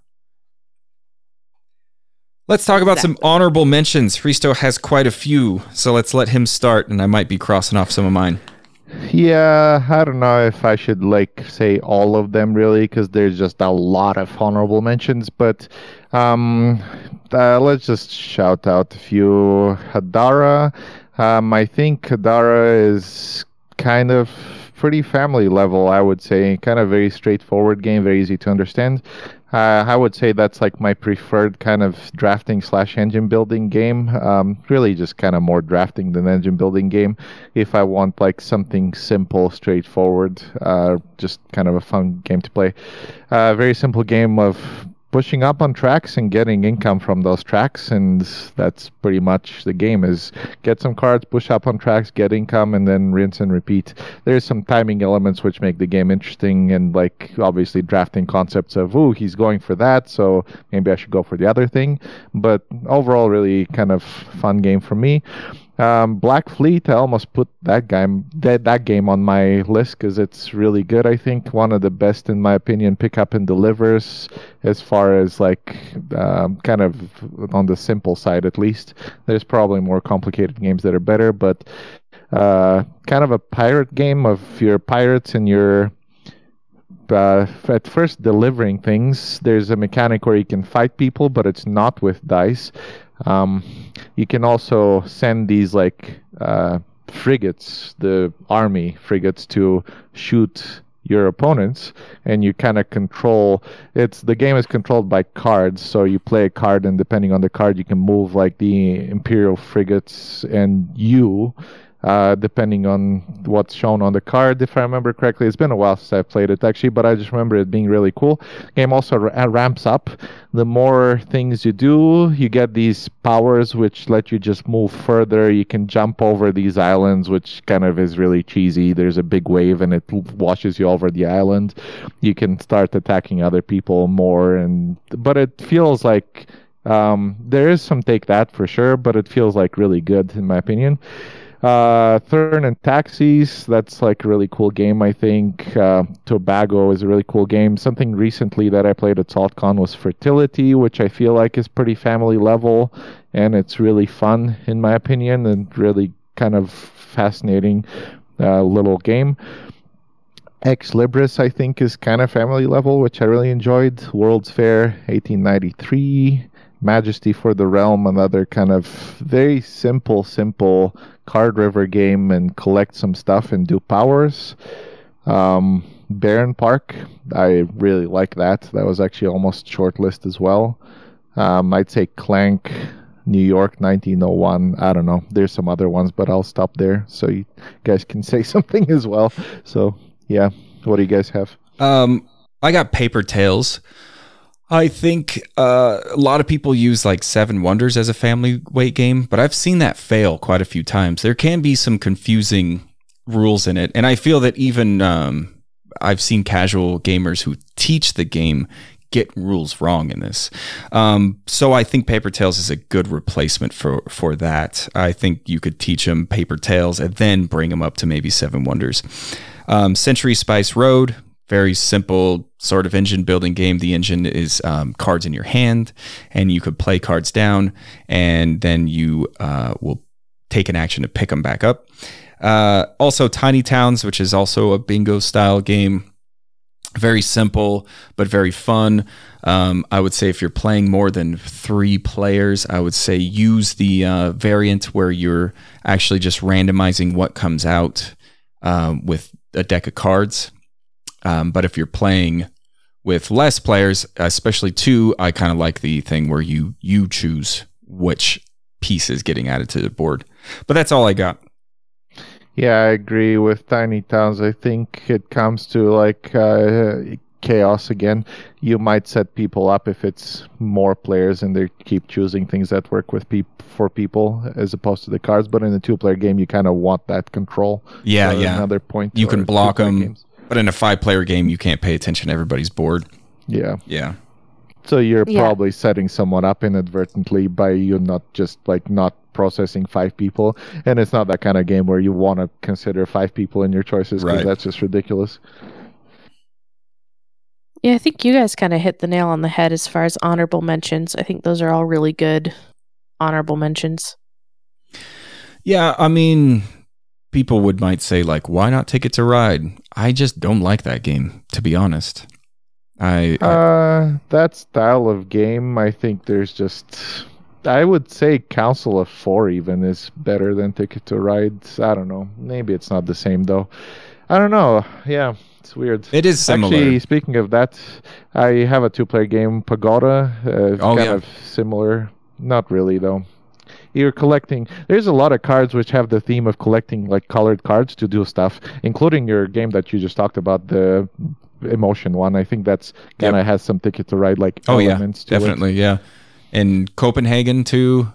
Yeah. Copenhagen. Yep. Yeah. Which I would say I would probably rather teach Copenhagen to a family member than Ticket to Ride. I don't have anything against Ticket to Ride. I just like I played it a lot when we were first starting to play, and I did use this game as sort of like a gateway game for family members, and I just got really tired of it, and it just like doesn't seem like much to it. Whereas like Hristo's saying, there's other style of games that kind of copy that play same colored card games that just have a little bit more interesting things happening in it. I like things that are more variable, to your point. Yeah, maybe Karuba is not as variable, but like the Ticket to Ride kind of feels, I don't know. My impression of Ticket to Ride was actually I played it very early on. Like before I was actually into board games, and it didn't get me into board games, so I kind of blame it on, I consider it a failure as far as I'm concerned. for me, like it was supposed to get me into board games, but I played it and I was like, it was okay, but I could just like pass on playing this ever again, really. I could kind of see how it kind of plays very similarly play to play, and I was tired of it after like 2 or 3 games. So yeah, I don't know. It's also just like really overused maybe as well. So I want something unique. Right. And I feel like new gamers or casual gamers or your family is going to be more interested in the theme than the mechanics, and how many people are really interested in like connecting routes and trains in general. Yeah, I agree. I mean, maybe a lot, because it is used a lot for as far as like gateway games go, but doesn't seem like an interesting theme to me personally. Mm-hmm. Yeah, I think the theme is actually not super strong. That doesn't have really a lot of appeal for me in that game. Yeah. Hey, if you disagree with us or you want to give your input on your top 3 favorite family weight games, you can visit our website, www.cardsandcubes.com, and you can contact us. You can contact us for just about anything, but if you want to list your top 3 family weight games, do so there. And on that note, that will conclude our show. We would like to thank Lindsay Hobbs for composing the theme that you're hearing right now, Kirsten Adams for designing our logo. You can find more of her art on Instagram at Cat Coffee. That's KATCOFFEE. Cards and Cubes is a production of Pod Cauldron. You want to check out some other great podcasts in the Pod Cauldron network? Check out Bub Club, a horror movie podcast, or Rabble Rabble Rabble, which is a comedic look at current events. And we will see you in a couple weeks.